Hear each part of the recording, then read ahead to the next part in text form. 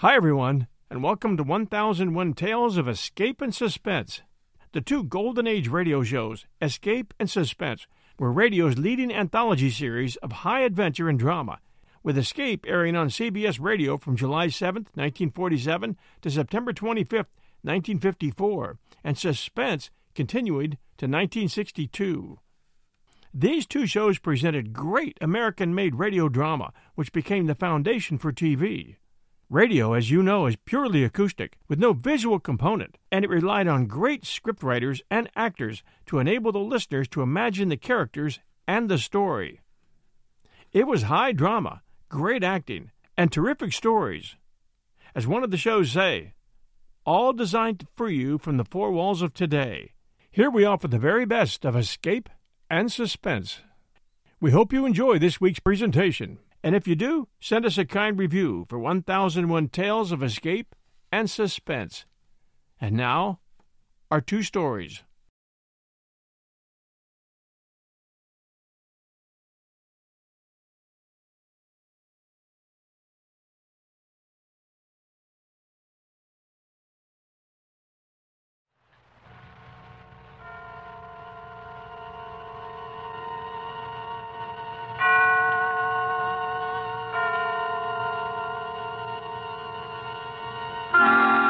Suspense.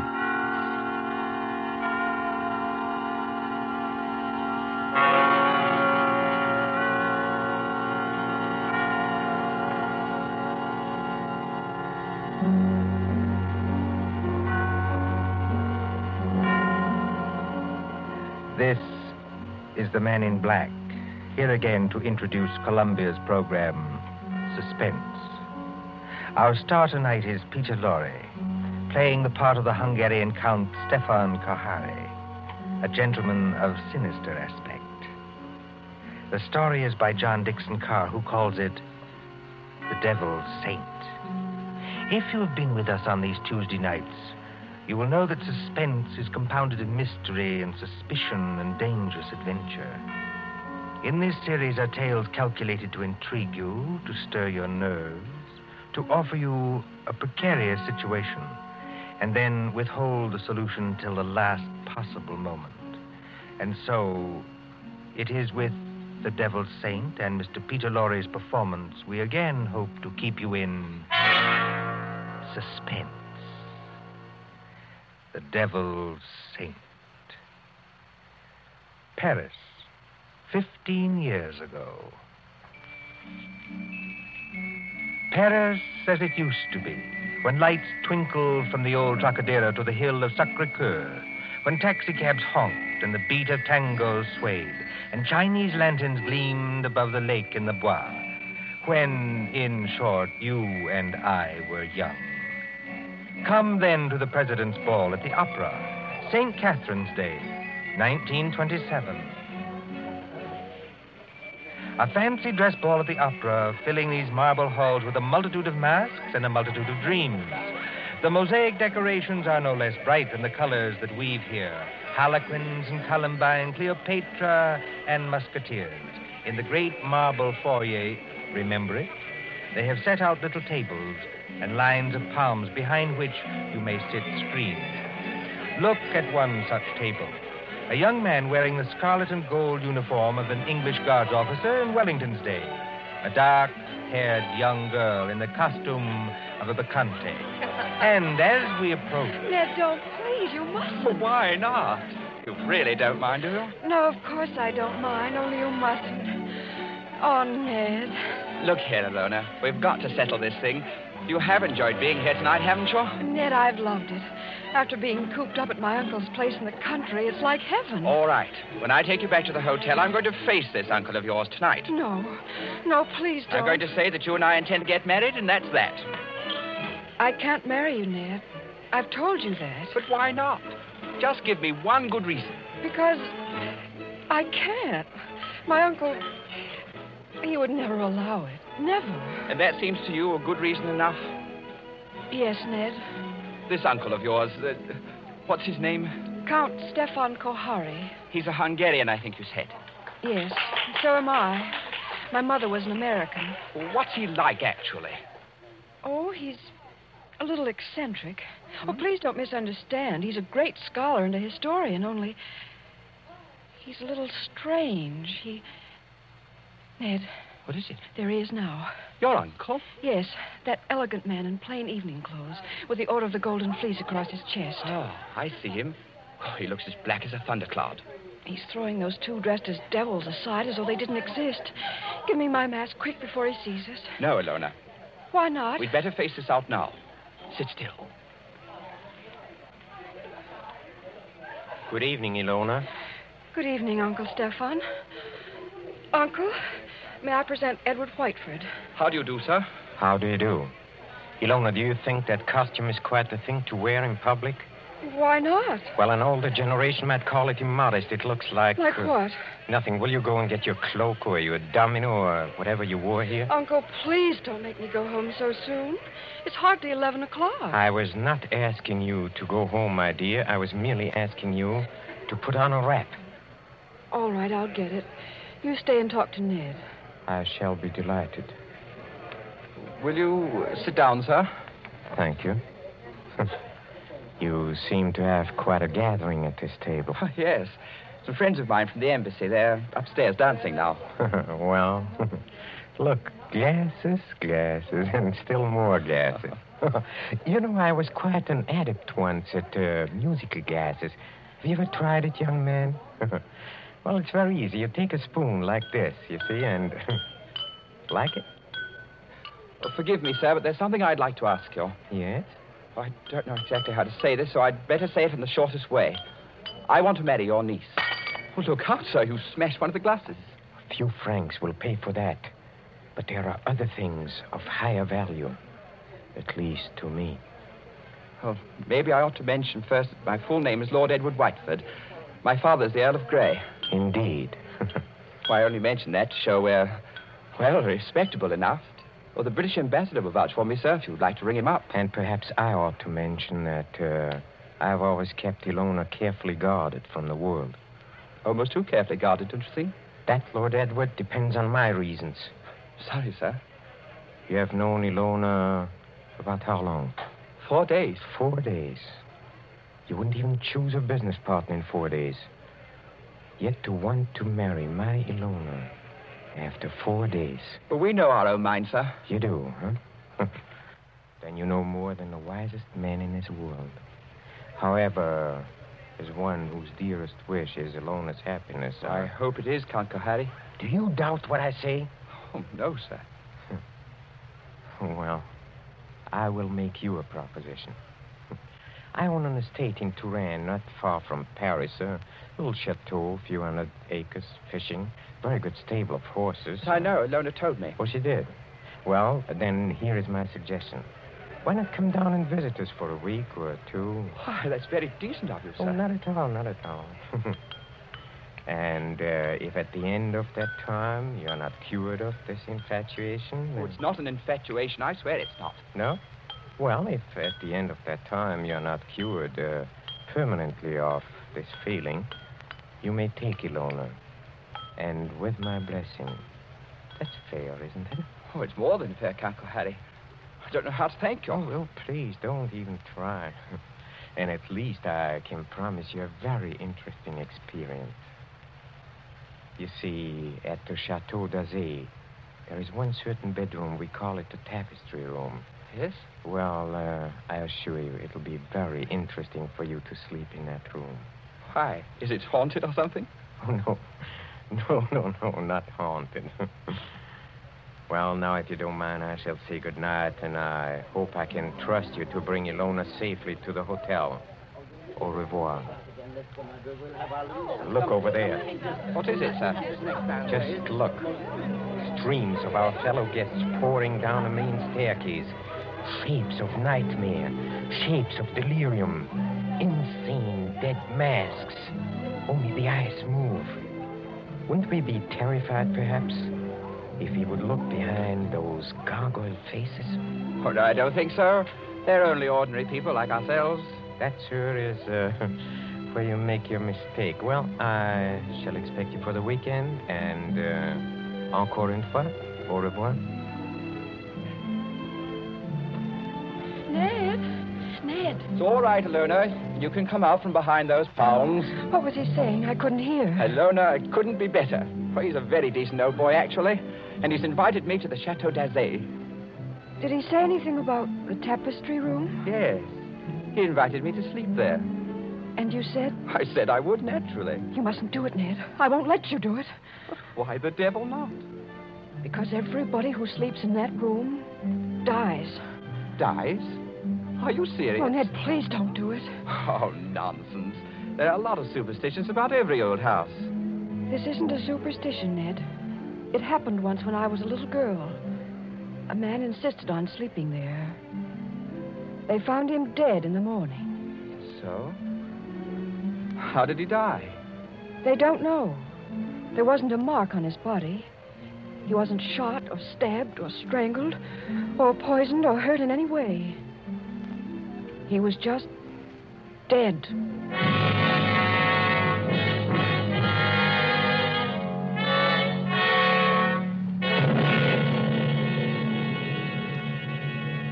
Two nights later, in the province of France now known as Indre-et-Loire, but once called Touraine, the ancient land beloved of Rabelais and Balzac. But now, as the wind moans down the valleys, and rain flickers across the apple trees, and thunder stirs in those haunted hills, it can bring little comfort to a young man driven in an ancient carriage from the railway station along snake-like roads. To what destination? Ahead, a lift of lightning shows the gray walls and conical slate-roofed towers of a chateau set some distance back from the road. Lights shine from its narrow windows, dimly seen through the rain as... Driver! Coachman! Oui, monsieur. Is that the Chateau d'Azay up ahead? Oui, monsieur. I will take you to the very door If what? Why do you cross yourself? if I am permitted. What should stop you? Only fear, monsieur. And I am not much afraid. Listen. What was that? Only the dogs, monsieur. They keep many dogs, large dogs, at the Chateau d'Azay. Well, here we are. Bonsoir, monsieur. And if I may be permitted a word of advice, Well? beware of the tapestry room.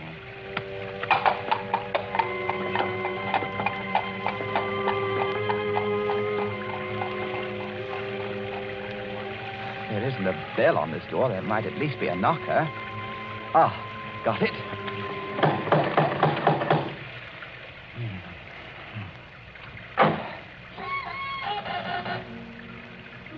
Et alors, monsieur? Vous cherchez? Je cherche le Chateau d'Azay et Perhaps it would be better if monsieur spoke English, yes? You are Lord Edward Whiteford. Yes. Monsieur is expected. Please to enter.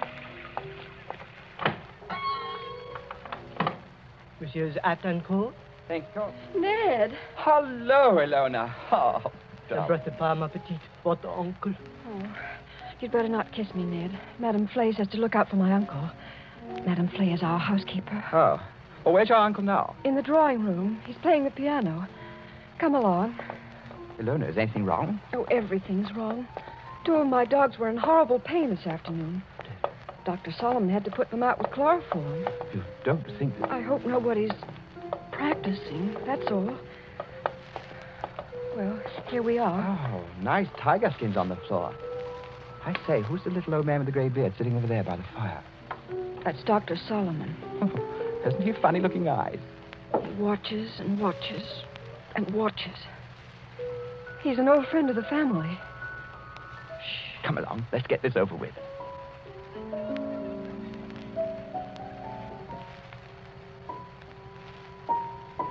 Ah, Lord Edward.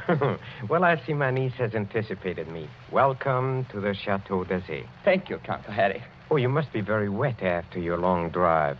Go up to the fire and warm yourself. Madame Flay, Yes, monsieur? please tell Antoine to take our guest's luggage up to the tapestry room. The tapestry room, monsieur? That is what I said, Madame Flay. Yes, monsieur. an odd coincidence, Lord Edward. Dr. Solomon and I were just discussing the fate of the last person who slept in a tapestry room. This is not good, my friend. This is against my advice. It's against his advice. Here, Dr. Solomon croaked. This is not good, I tell you. It is the wrong season of the moon. The wrong moon. But there is no moon tonight. It's raining cats and dogs. Don't talk about dogs. Nevertheless, it is the wrong season of the moon. I say no more. Cheerful blighter, that doctor. Don't do it, Ned. I won't be responsible if they make you do it. But look here, Count Cohary. What did happen to the last bloke who slept in the tapestry You room? mustn't call him a bloke, sir. He was a very saintly gentleman. The Bishop of Tours. That was some time ago when Ilona was only 15 years old, but surely she must remember it. I remember it. The church, said our bishop, has no use for superstitions. Well, he insisted on sleeping there. I made it as comfortable for him as possible, but he was found dead next morning with a crucifix still in his hand. Was it poison? There was no poison, monsieur. No. Here, Dr. Solomon. It's true, Ned. Well, there were just two very curious things. You see, in connection with that death, on a mantelpiece there was found burning a stick of incense. Just ordinary incense, nothing wrong with it. Yes, sir. And under the dressing table, the police found it was an empty jar of ointment. Now, use your wits. A dead man, some burning incense, and an empty jar of ointment. What do you make of that? Oh, I don't make anything of it. It's crazy. Please do not speak like that. I'm sorry. It is still the wrong season of the moon. Well, what I really meant, sir, was this. Is there any reason for this story of death? Reason? Any legend attached to the room or anything like that? Yes, there is. Well, sir? Well, we are a very old family, Lord Edward. Old and perhaps accursed. When my ancestors moved from Hungary to France in the 17th century, they brought certain beliefs with them. The old religion. The old religion? Yes, the cult of Diana, the cult of Janus, the cult of freedom and fertility. The witch cult, if you prefer. Oh, now look here, sir. Must we talk about this? Well, you smile, but when I say the word witch, you think of some humorous picture on a Halloween's card. It was very different in the Middle Ages, believe me. Then, my friend, there existed an organized religion which rivaled the church. There were many to worship unashamed at the grand Sabbath. Many to receive all favors from Saturn, their master, and to dance forever, joyously in the red, flaming quadrants of hell. Some 200 years ago, an ancestress of mine, Katerina Kohari, was tortured to death in a tapestry room for professing the old religion. Many persons have not thought it safe to sleep there since. Are you answered? Oh, come, sir. This is some kind of elaborate joke, isn't it? Joke? The Bishop of Tours did not find it a joke. Not a mark on his body.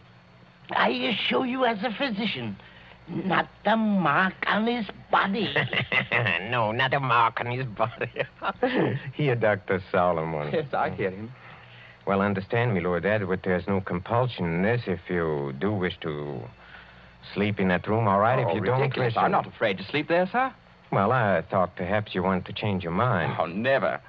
Would you like me to make a wager on that? What sort of wager? Well, if I spend the night in this famous room and come out of it alive... Yes? Will you give your consent to the marriage immediately? Tomorrow morning? Tomorrow morning? Why? Because I don't think the atmosphere of this house is good for Ilona. What do you say? Will you do it?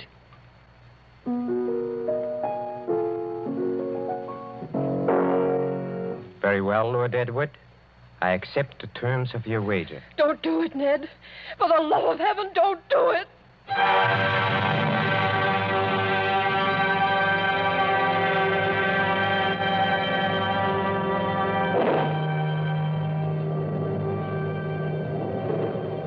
High up in the north tower of the Chateau d'Azay.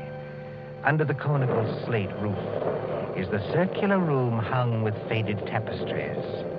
These tapestries move slightly with uneasy, mimic life to the clamor of the storm outside. Candles burn along the mantelpiece and beside the great four-poster bed. The flames of these candles waver, too, as the door opens. This is the tapestry room, monsieur. Thank you, Madame Flay. That is the mantelpiece where the incense burned. That is the bed where Monseigneur le Bishop died. Very inviting, isn't it? Will there be anything else monsieur requires? Some sandwiches, a decanter of whiskey? Oh, no, thanks. I had a drink with the Count Cohary before I came upstairs. Bien, monsieur. Monsieur's shaving water will be brought up in the morning, if he requires it. Good night. Infernal old Hoppy. Trying to scare a fellow out of his wits just because... Oh, I hope they built a good fire anyway. Didn't realize how cold it was. Temperature must have dropped. What's that? It's me, Ilona. May I come in? No, Ilona. Get out of here. That's not very gallant of you. No, I mean, I don't want you exposed to whatever it is. Ned, listen. Are you going to bed, or are you going to sit up all night? I'm going to sit up all night, naturally. Then let me sit up with you. No. Why not? Well, it may be dangerous. Besides, I promised your uncle I'd go through with this alone. I wish you hadn't had that drink with him. Why? He couldn't have done anything to it. It was you who poured it. Yes, that's true, only... Listen. What is that? It sounds like footsteps. Yes, but where's it coming from? Seems to be right here in the room. It seems to come from all directions. Doesn't it sound like somebody walking between the walls? By George, it is someone walking inside the wall. Get behind that tapestry, Ilona. Quick. Hide there.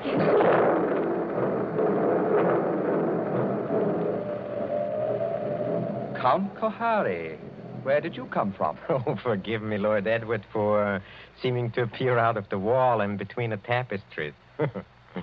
Like Mephisto appearing to Faust, huh? And this red dressing gown perhaps adds to the effect, too. How'd you get here? A passage between the walls? Yes, exactly.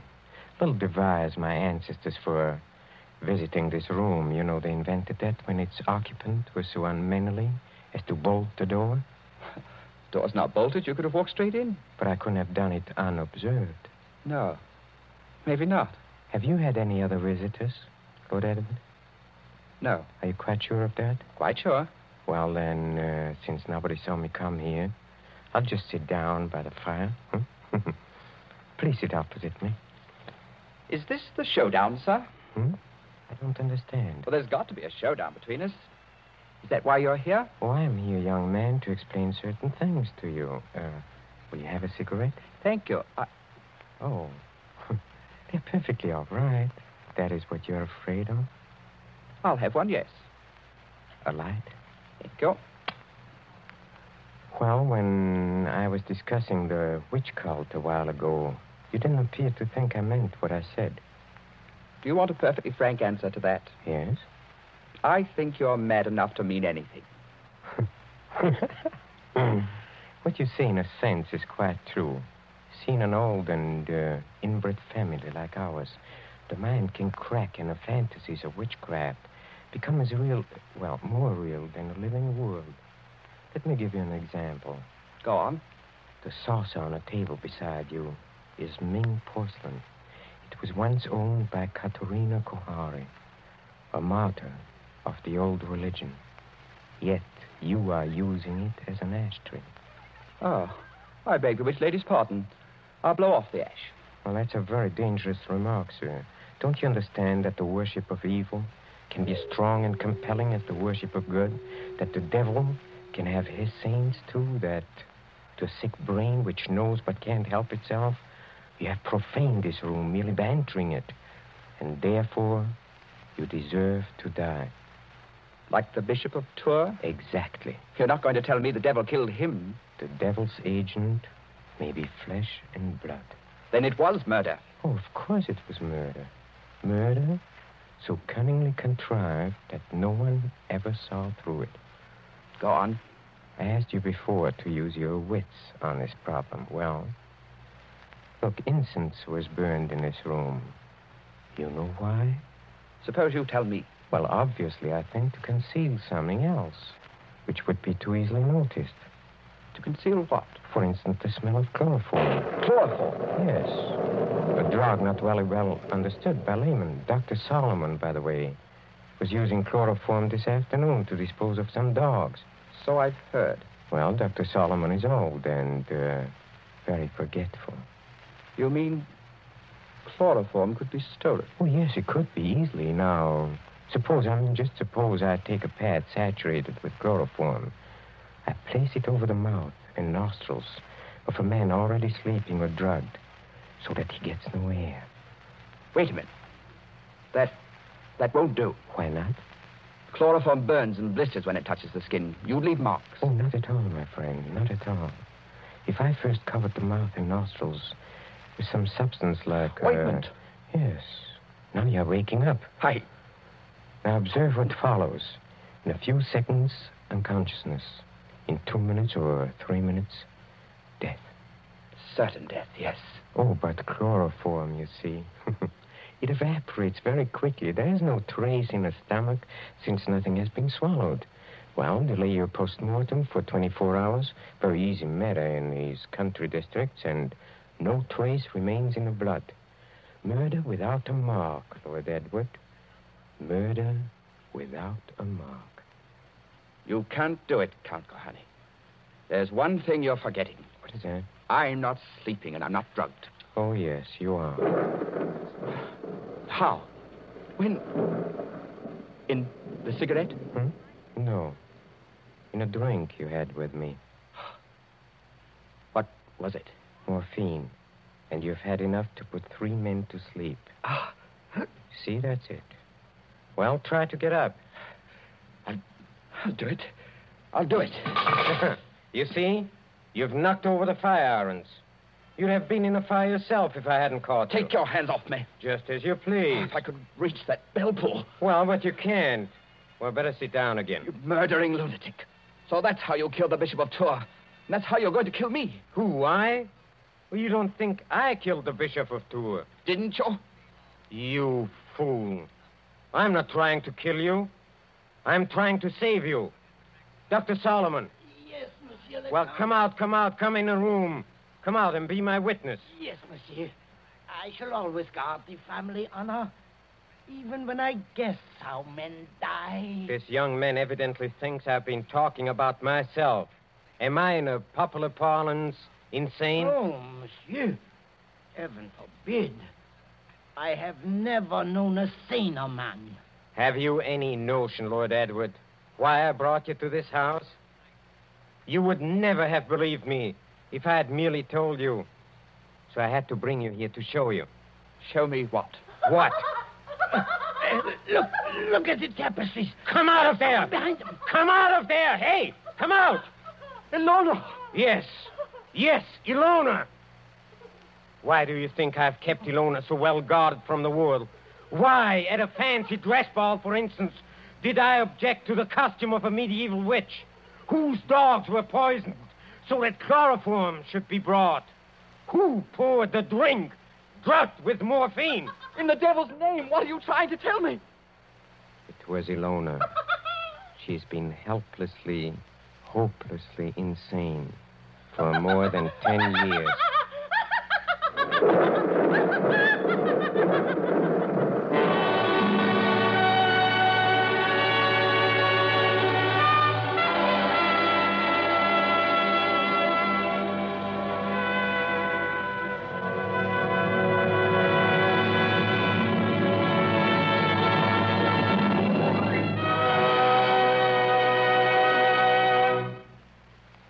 And so closes The Devil's Saint, starring Peter Lorre. Tonight's tale of suspense.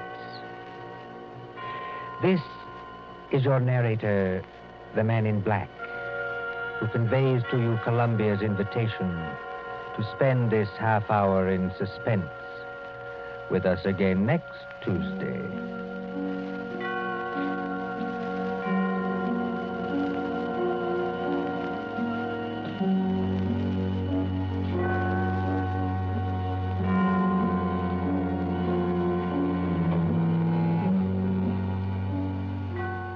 William Spear, the producer, John Dietz, the director, Bernard Herrmann, the composer-conductor, and John Dixon Carr, the author, are collaborators on Suspense.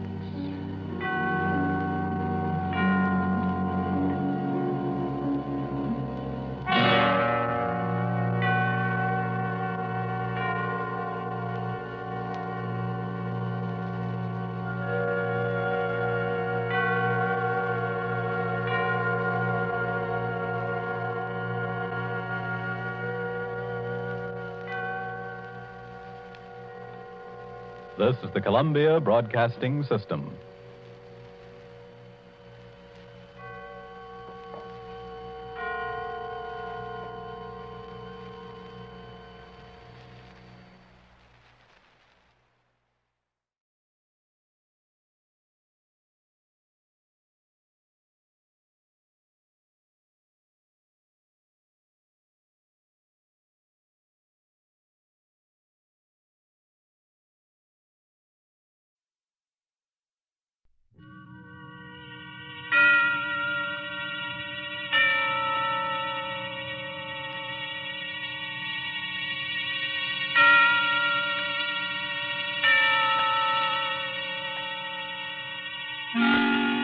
Suspense.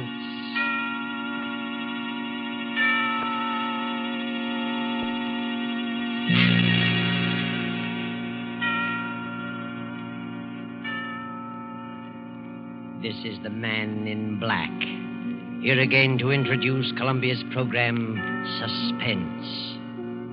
Our star tonight is Bela Lugosi, playing the part of Professor Antonio Basile, psychologist. The story is by J. Donald Wilson, who calls it The Doctor Prescribed Death.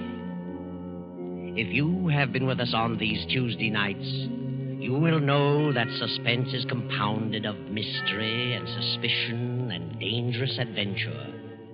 This series of tales is calculated to intrigue you, stir your nerves, to offer you a precarious situation, and then withhold the solution until the last possible moment. And so it is with the Doctor Prescribed Death and Bela Lugosi's performance. We again hope to keep you in suspense. Professor Antonio Basile has a theory, but let him tell you about it. As a psychologist, I have worked out a theory I know to be sound. I contend that a person who has decided to kill himself can very easily be turned from this desire to the desire of taking the life of another. I can prove my theory, and if necessary, that is exactly what I will do.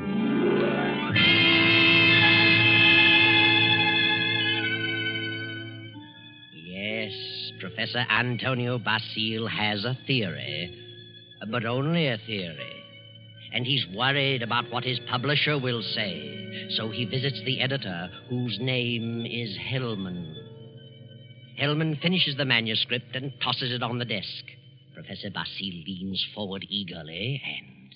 Well, Hellman, what do you think? Professor Basile, it's purely conjecture, simply a theory, and I wouldn't advise publishing it. I worked on that theory for a long time. I'm positive of it. I know it'll work. Suppose it will. What good is it? What good have you accomplished if you can prove it'll work? Are you laughing at me, Hellman? It's so silly. An ordinary human being has suffered reverses, is sick of it all. He wants to leave it all behind. And you say he can be changed to want to kill someone else. I do.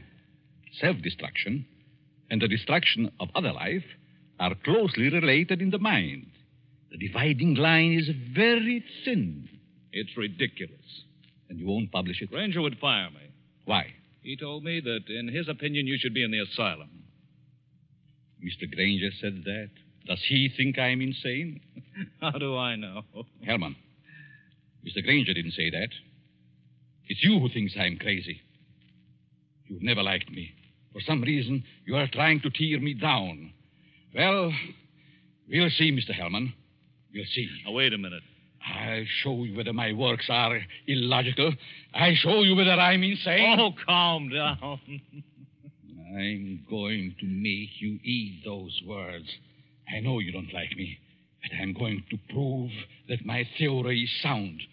Good night. Wait a minute. Basile, wait. You wait, Hellman. You wait. Yes, wait, Hellman. Wait.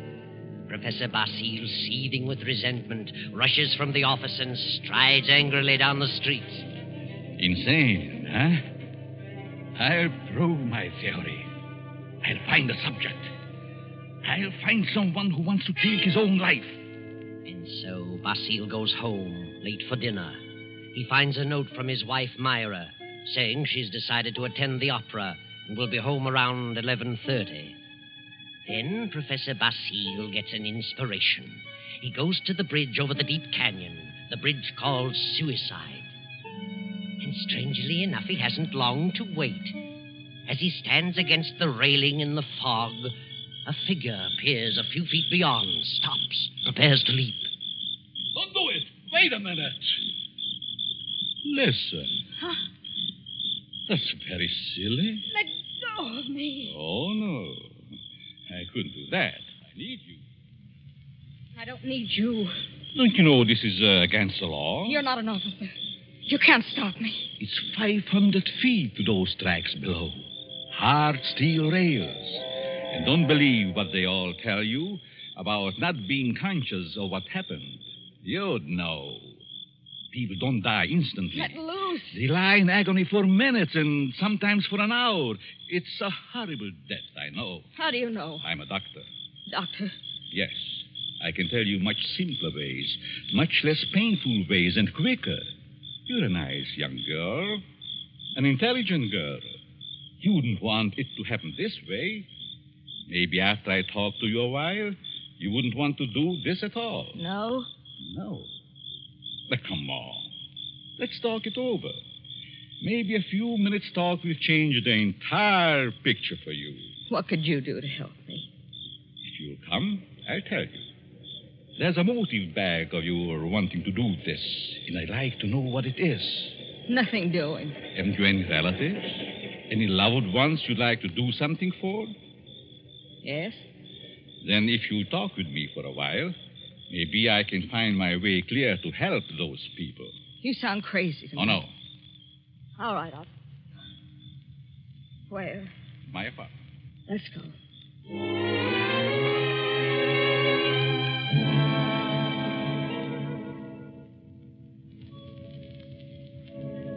Well, here we are. Come in, please. Well, what do you want to know? Sit down first. Are you hungry? No, I'm not that broke. It isn't poverty. I knew that. I could tell by your clothes. Now, first, why did you come here?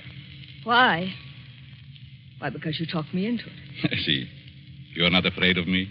Afraid? In my frame of mind. What can I lose? Suppose I told you that I really brought you here to kill you. Kill me? You know, you're a very pretty girl, don't you? Yeah? That doesn't always mean so much. The right man, it might. That's what I thought. But I found out it didn't mean a thing. Ah, then it was because of a man. I knew it. Really? How did you guess? I'm a student of psychology. I'm Professor Antonio Basile. I see. And you want to know what makes me tick. You want to know the reason behind my action tonight. That's right. I would like to know what happened to make you want to kill yourself. Suicide is a mental aberration. Yeah? I'd like to know what preceded the decision to destroy yourself. And what you thought about until the moment I stopped you on the bridge. What good will that do me? You said you weren't broke, but you also said you had some loved ones you'd like to do something for. I meant I wasn't broke to the point of being hungry. I have a few dollars.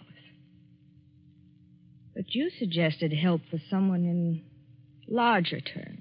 Yes, I did. Who is the loved one? My mother? You are her only means of support? Yes. And you intend to kill yourself? Yes. That's being selfish, isn't it? Selfish? Yes. You are concentrating solely on self. You think so? What else? The first law of human nature is self-preservation, right? I suppose so. The second law is the preservation of family. Yeah? So you decide to deny the first law and destroy yourself. And as a consequence, deny the second and leave your mother alone and in need. You indicate a form of insanity. What would be normal? To destroy the other person. The one who has done you wrong. Have you hurt him? No. Then the one who has done wrong should be the one to suffer. You have no legal recourse? Legal recourse? No, I haven't, I'm sorry to say. And you would kill yourself to let your poor mother suffer because of the wrong of another. Why shouldn't he be the one to suffer? I suppose you're right. Why shouldn't he? What happened after all? Why not tell me about it? Were you married? No. He never seemed to find time to get around to marriage. What's your name? Gladys. Gladys Tanner. How long had you known him? Almost 4 years. And you always thought he meant to marry you? Yes. Until 3 weeks ago. Yes? On July 1st, he had to leave town for a week on business. Said he was going to Kansas City. When he came back, he seemed to be too busy to see me. Then a week ago, I found a snapshot along with several others in his desk in his home. May I see it? Certainly. It's a picture of him and another woman. But the picture was not taken in Kansas City. It wasn't? No, it was taken on the beach at Atlantic City.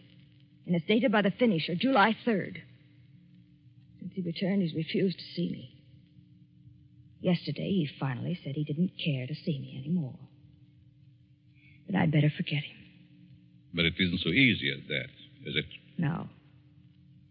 I figured I'd done something. And blame myself. Do you know this blonde woman in this snapshot? No. Then it must be a woman he has met recently. You've known him for 4 years. I don't think you are to blame. He's the one in the wrong. And he should be made to suffer. How? You were going to kill yourself. Why should you? Kill him instead. He double-crossed you. He deserves it. Now, let me go a little deeper into the situation. Whenever a person has reached the conclusion to take his life...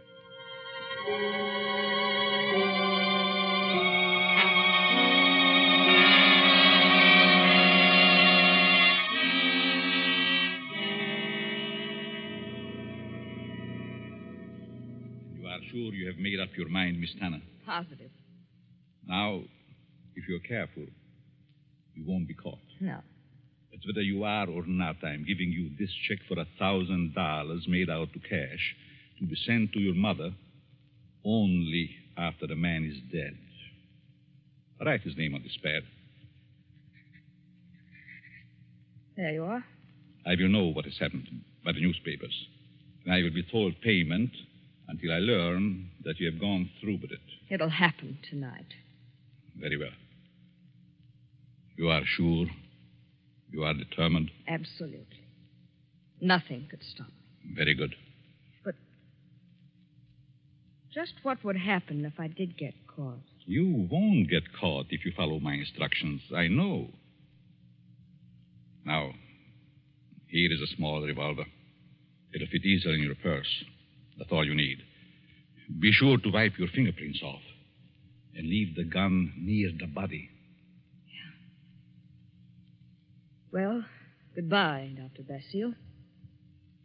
Goodbye, Gladys, and good luck.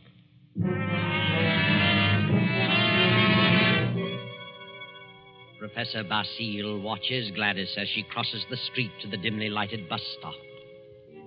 Then he rushes to his car and drives away. A few minutes later, he comes to a stop at Hellman's house. Hellman, the editor who ridiculed his theory. Just a minute. Oh. Hello, Basile. Good evening, Herman. Thought I'd drop out to have a little chat with you. Well, why this time of night? It's kind of late, isn't it? 11. Didn't think that was late for you. No? Come in. Thanks. Sit down. What's on your mind? I want to talk to you about my theory you ridicule so definitely. My theory about suicide.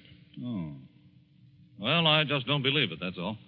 And I said I'd prove it, didn't I? Yes, but what are you getting at? It's going to be proved. My theory is going to be proved tonight. Well, that's fine. Go right ahead and prove it. I don't like you, Hellman. I never liked you. And I know you don't like me. I can't help that, Basile. What are you staring at? Is there someone here with you? Certainly not. Why? That's a woman's purse on the Davenport. Oh, my secretary dropped by earlier this evening with the manuscript. She must have forgotten it. She's not here now? Of course not. Then I'll continue. I found a subject. A girl who was ready to commit suicide because a man jilted her. In a few hours, I was successful in changing her thoughts from suicide to homicide, and she is going to kill the man tonight. What do you think of that? There may be a dozen murders tonight.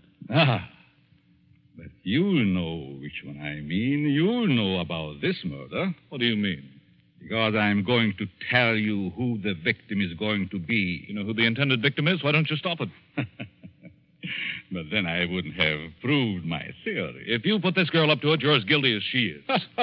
You're insane, Basile, hopelessly insane. You think so, Herman? The whole idea is mad, too utterly ridiculous for words. No sane man would ever think of such a useless, senseless idea. And for heaven's sake, stop laughing. I'm thinking about the victim when he learned. Who is the victim? Martin Hellman. Me? Yes, you. I don't believe you. You will this time. Who is this girl? I know no girl who'd want to kill me. This one does. Now. Oh, nonsense. However, I wouldn't put it past you to hire someone to do something like this. No, this girl is no fake. This girl is serious, deadly serious. You probably hypnotized some poor woman, figuring she'd never remember what happened. Oh, Hellman, you underestimate me. Maybe I do underestimate your evil mind. But believe Put me... up your hands, Hellman. Get away from that desk. I'll just take care of that gun, Hellman. That's better. Well, since when did you start carrying a gun, Basile? A gun? Don't be silly. This isn't a gun in my pocket. It's just my pipe. See? Well, what do you hear, Herman? Nothing. Oh, yes, you do. I heard it, too. A sound on the porch. I leave now. The back way. I put your gun in the kitchen. And I'll be very careful to remove all my fingerprints. You insane fool. Oh, fancy you. You, Hellman, you are going to help prove my theory. Good night, Hellman.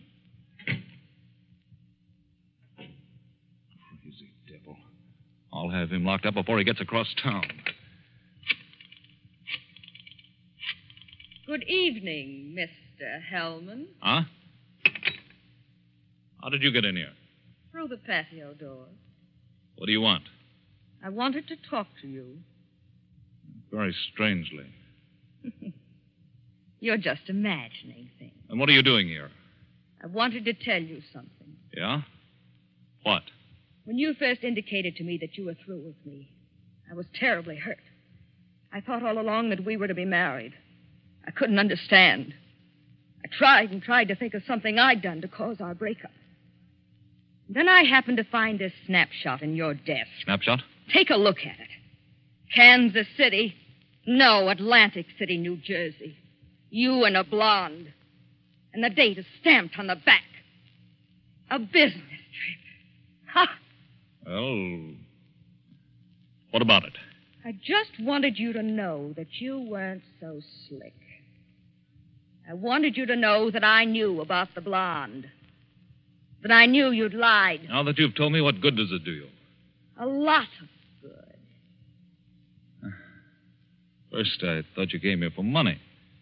How could you think such a thing? Well, I think you'd better go now. I'm going. Goodbye, Morton. And good luck in your new venture. What venture? This one. Gladys! Gladys! And wish me luck in mine.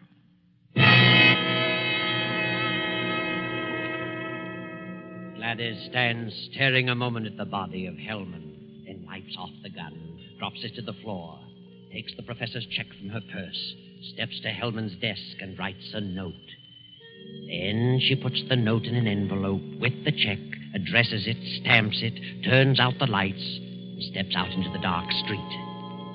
At the corner, she drops the envelope in the mailbox and disappears. Professor Basile heard the shots. His theory worked. Hellman will torment him no more. The perfect crime. So he can go home to his wife now and go to sleep. Myra. Myra. Huh? What? Oh, Antonio. What are you doing asleep on the Davenport? Do you know what time it is? It must be after midnight. I've been waiting for you. How was opera? Oh, fair. Nothing to brag about. Who sang the lead? Belchiati. He wasn't very good. Belchiati? Mm-hmm. He's a poor Othello. Othello? I thought they were doing Ida tonight. No, they switched because someone was ill. Oh, I just as soon have stayed home. Have a nightcap, Myra? No, thanks. I'm tired. I think I'll go to bed. I'll be along presently. Good night.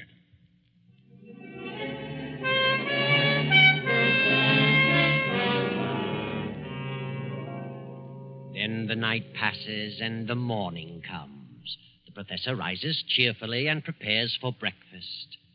Then... I get it, Myra. Yes? Are you Professor Basile? Yes. May we come in? We'd like to talk with you. Of course. What is it you want? Is your wife in? Yes. We'd like to see her, too. What? Oh, I'm Lieutenant Davis. Detective headquarters. Well, what do you want? Will you call your wife? Why, certainly. Myra! But what's this all about? What is it, Antonio? These men are from detective headquarters. They want to talk to us. Really? What about? May I ask where you were last night, Mrs. Basile? Certainly. I went to the opera. What time did you get home? Oh, I imagine it was around 11 or shortly after. Mm-hmm. Were you at home last evening, Professor? Well, I was at the club and got home about 12:30. By the way, do you know a Morton Hellman? Certainly. What about him? He's been murdered. Murdered? Good Lord. When? Around midnight last night. I found him this morning. How terrible. Why, I've known him for years. He was editor-in-chief of the company publishing my writings. I'm a psychologist, you know. Yes, we know.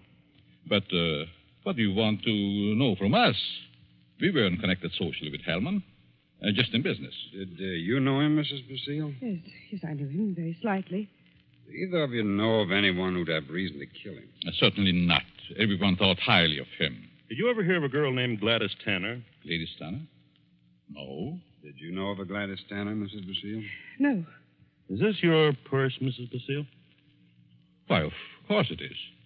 That's the one I gave you last Christmas, Myra. Well, yes. I must have lost it downtown. Where did you find it, Lieutenant? At Hellman's home. Hellman's home? Well, how in the world? Good heavens, but We found it on the sofa. Well, I can't imagine how it could get there. And this is the revolver that killed Hellman, found on the floor beside him. What? No fingerprints on it, however. What? May I see it? Why, Myra, this is your gun. I bought this for you 2 years ago when I went on the lecture tour. Yes, I think it's mine, but it just doesn't make sense. Did you have the gun in your purse when you lost it last night? Well, perhaps I did. I'm so confused now I can't remember. That thing, Myra. The thing, it is terrible. Oh, I know. Oh, dear, I feel ill. Did you ever fire this gun? Yes, once last year up in the mountains. I wanted to see how it worked. Ever reload it? No, I've never reloaded it. I just didn't think about it. Maybe I did put it in my purse. Why, I don't know. And whoever found the purse may have used the gun to... Oh, I just can't seem to think. This gun misfired on the first 2 shots. The other 3 killed Hellman. This is the most amazing piece of coincidence I ever heard of. Why would my wife want to do such a thing? Why should she get to Hellman? She hardly knew him. Are you sure about that, Professor? Of course. Well, sorry to say that I don't believe her. What?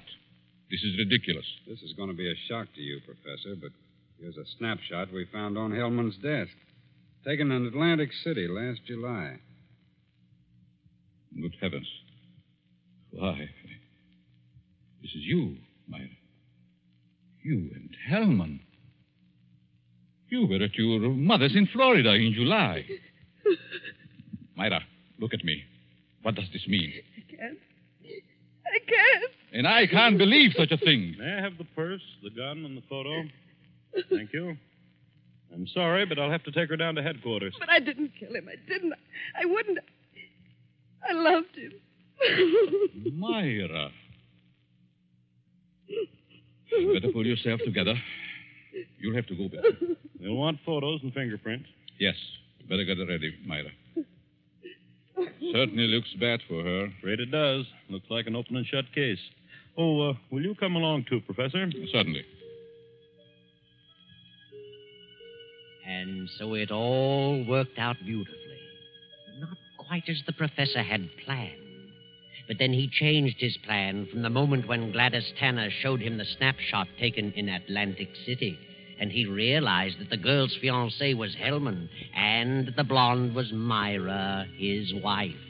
He had no intention of allowing Gladys Tanner to kill Hellman until he saw that snapshot. And when he recognized Myra's purse in Hellman's home, he decided to let Gladys kill him and the blame be placed on Myra. The perfect crime. But several hours later, after fingerprints and many questions, the professor is just about to be dismissed when Sergeant Rankin steps into the room and speaks quietly to Lieutenant Davis. What is it, Rankin? I stayed at Basile's place, as you said. Well? A few minutes ago, a special delivery letter came for the professor.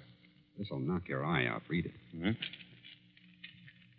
Well, this fits perfectly with the writing we were trying to make out on Helm's desk blotter. Professor, here's a letter sent special delivery to you a few minutes ago, postmarked last night. Read it. Dear Professor Basile, your theory worked a certain degree. You convinced me I should kill him. But when that gun you gave me misfired twice, I almost quit. Go ahead, Professor. Read on. Then as I looked at him on the floor, the feeling of self-destruction came back. I'm going ahead with my plan. Here's your check. I won't need it. Besides, I lied to you. I lost my mother long ago. Better luck next time. Gladys Tanner. And a half hour ago, they found her body beneath Suicide Bridge. Well, Professor, your perfect crime has failed. Failed? Yes, failed. Wonderful setup on paper, but your theory backfired and you're up for murder. But I didn't kill him. But you planned it, and you're as guilty as Gladys. She's paid her penalty. Now it's your turn. No. I won't be hanged. Never! Rankin, grab him!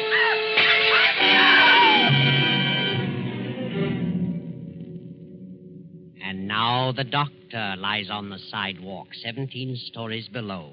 His entire theory worked in reverse.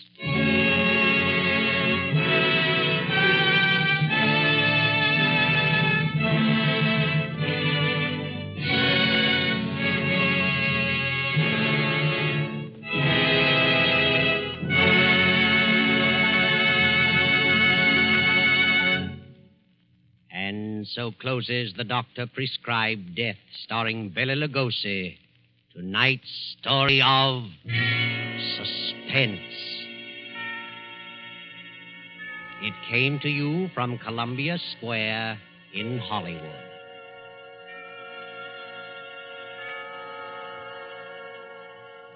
This is the man in black who conveys to you Columbia's invitation to spend this half hour in suspense with us again next Tuesday when we present the noted actor, Mr. Sidney Greenstreet, in The Hangman Won't Wait.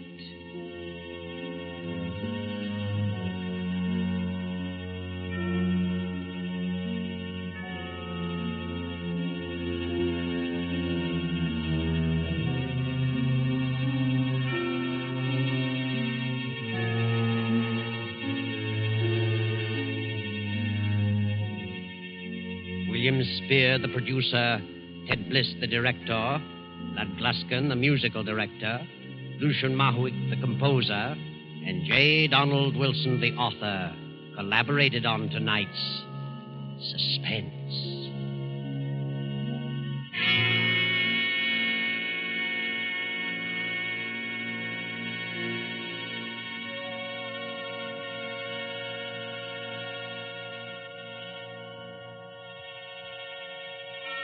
This is the Columbia Broadcasting System.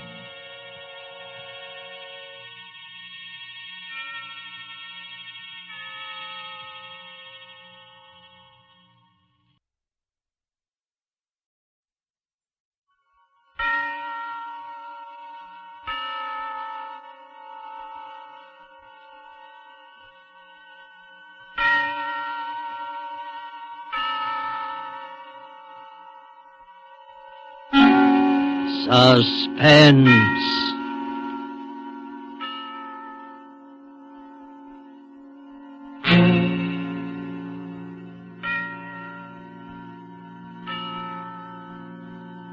This is the man in black, here again to introduce Columbia's program, Suspense. Our star tonight is Mr. Sidney Greenstreet, one of Hollywood's most sensational newcomers in a number of years. The famed fat man who lent his suspenseful talents to the Maltese Falcon and across the Pacific.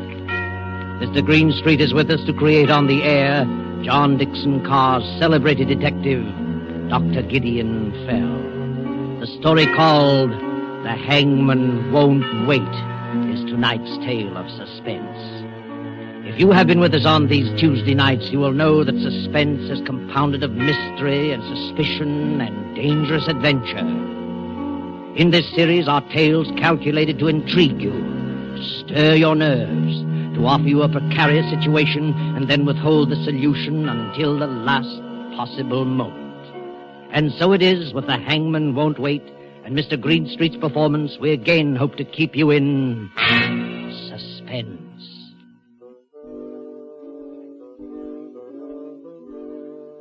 He comes striding towards us now, beaming like old King Cole. You can probably hear him chuckle. If he wheezes a little, that's due to weighing more than 300 pounds. Slander, sir. Gross slander. You notice the 3 chins in the bandit's mustache and the eyeglasses on the black ribbon. He removes his hat with old-school courtesy. Don't try to bow, Doctor. He is Gideon Fell, Doctor of Philosophy and expert in crime, if he tells us something about the Barton case. Sir, I've only one remark to make about the Barton case. Everybody was wrong. I'm afraid we don't quite follow that. The judge was wrong. The jury were wrong. The prosecution was wrong. The defense was wrong. But, Dr. Fell, you can't have a murder case in which everybody is wrong. In my cases, sir, you can have practically anything. Oh, yes, that's true enough, but... I want you to imagine yourself in the position of that girl, Helen Barton. Well? Imagine yourself waking up suddenly in the middle of the night. You're terrified. You don't know why. The room is cold and nearly dark. All of a sudden, you realize it's a room you've never seen before. There's a queer smell like old stone and disinfectant. There's no sound except...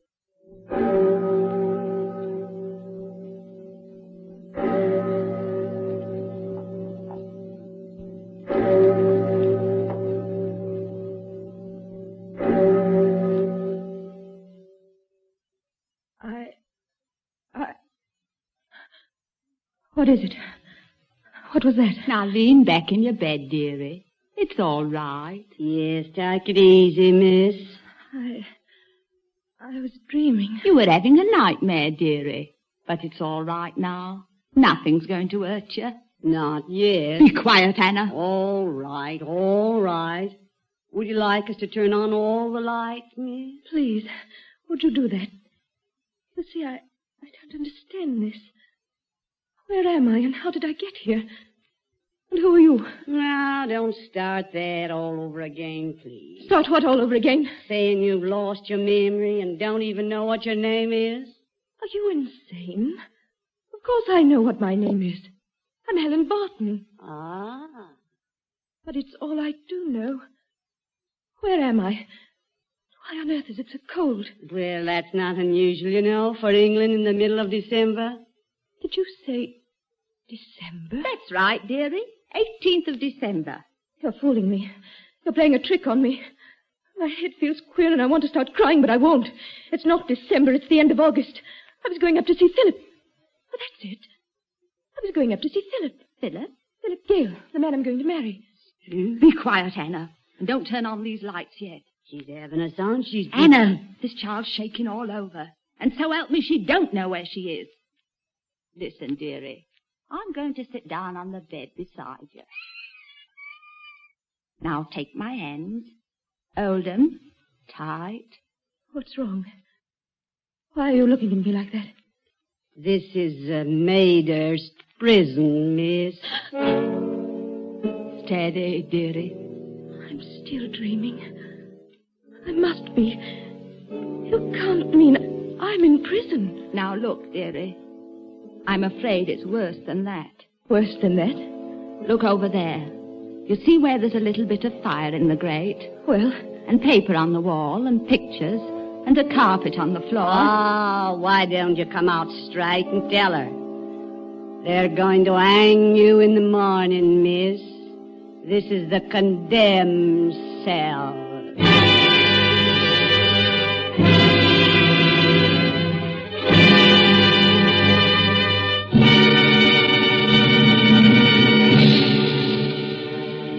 With sudden shock, the prison clock smote on the shivering air.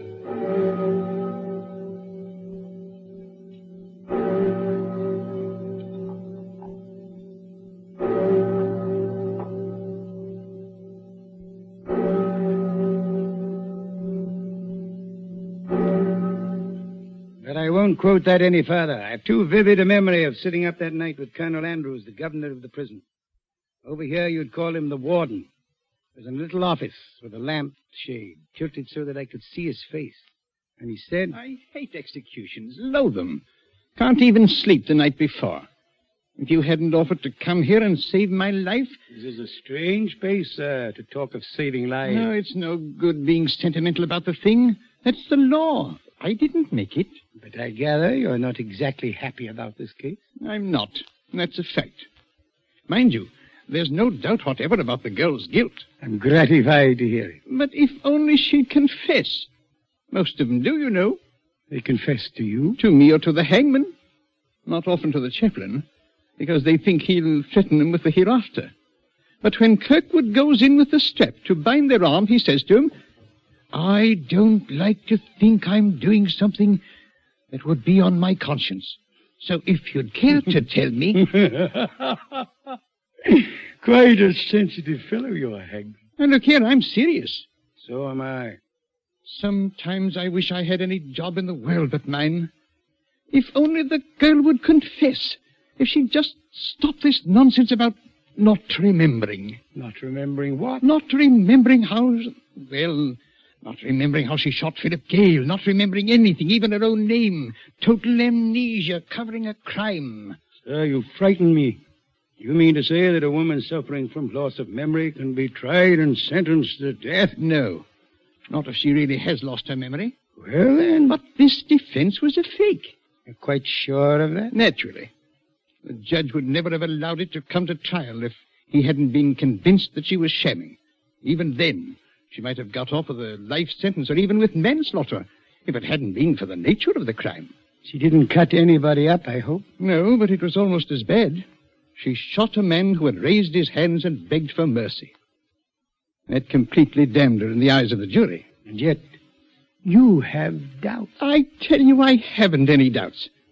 And in any case, it's none of my business. How has she acted since she's been here? Oh, a model prisoner. But I wish she'd stop this business of seeming to be in a daze. It's getting on my nerves. Rather think the prison itself would get on my nerves. I looked into your execution shed once, and I don't want to look again. Oh, you get used to it after a while. Helen Barton won't. Tell me about her. Nice girl, too. I knew her grandfather. Live near here? Yes.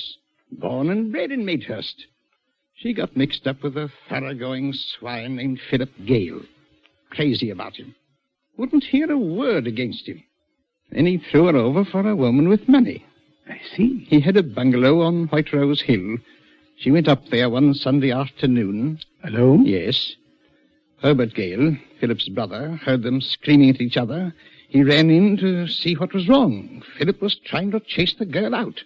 She grabbed a .32 revolver out of the table drawer and told Philip to put up his hands. That scared him, and he did put up his hands. Then she shot him dead. And afterwards? Afterwards, she couldn't remember. Couldn't remember anything? No, pretended she didn't even recognize her own family. She said, "Who is Philip Gale?" Mm-hmm. And you hang her tomorrow morning? Yes. Without ever hearing her side of the case? Well, confound it, man, there's no doubt about the evidence. Are you sure? She killed Philip Gale. Gale's brother Herbert saw her do it. This hypocrisy about not remembering. Emotional shock could do just that, you know. Oh, she wasn't so emotionally shocked that it disturbed her aim. She drilled him clean through the heart at 15 feet. The bullet entered in a dead straight line through coat, waistcoat, shirt, and heart. You could have run a pencil through the holes. Now, don't sit there puffing out your cheeks and waving a cigar at me. I'm only... Tell me, Colonel Andrews, aren't you talking to convince yourself? No. Suppose that girl is telling the truth. Suppose she has lost her memory. Yeah. All right. You don't believe that. Suppose it. And suppose in some black hour just before the hangman comes that a memory returns. Don't talk rubbish. Sure, I've lived long enough to know that mental suffering is the cruelest form of suffering on this earth. Imagine yourself in that position. Come out of a daze into what you thought was a safe and pleasant world. You don't know where you are. You don't know what's happened. You only know that when the clock strikes 8, they're going to take you out and...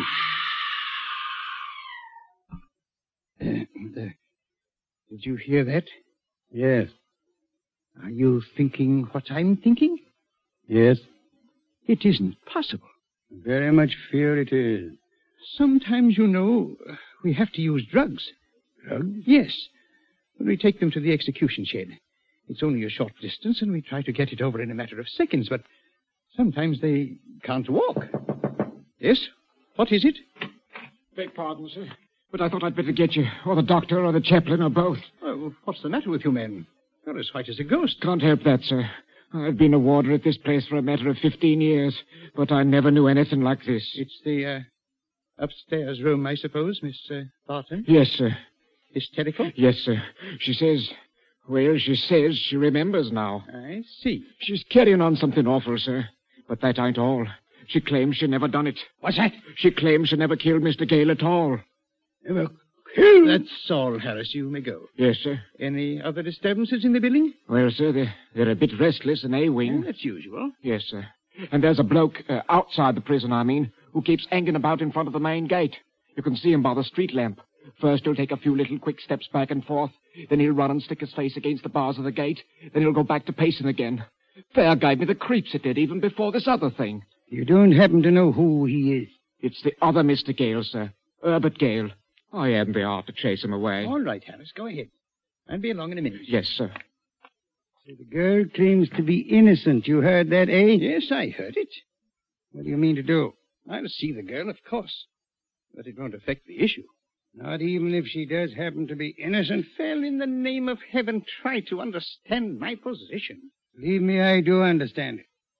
The jury convicted this girl of murder. Her appeal was dismissed. The Home Secretary has refused to intervene on behalf of the King.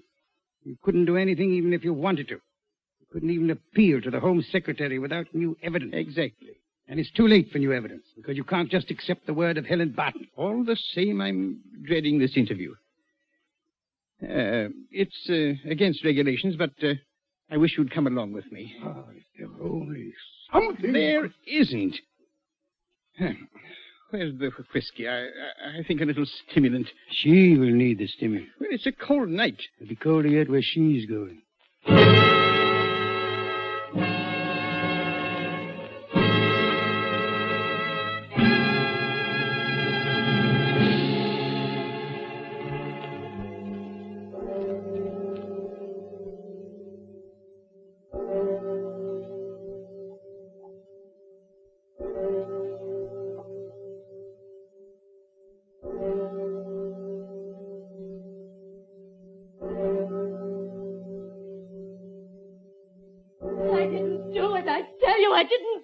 Steady, miss. It's all right, dearie. The governor and the big stout gentleman believe you didn't do it. Oh, no, they don't. You needn't try to fool me. Look at them over there in the corner whispering. Phil, she's lying. I heard that. You said, Phil, she's lying, but I'm not lying. I'm not. Miss, you've got to pull yourself together. And have a nice breakfast. What would you like for breakfast?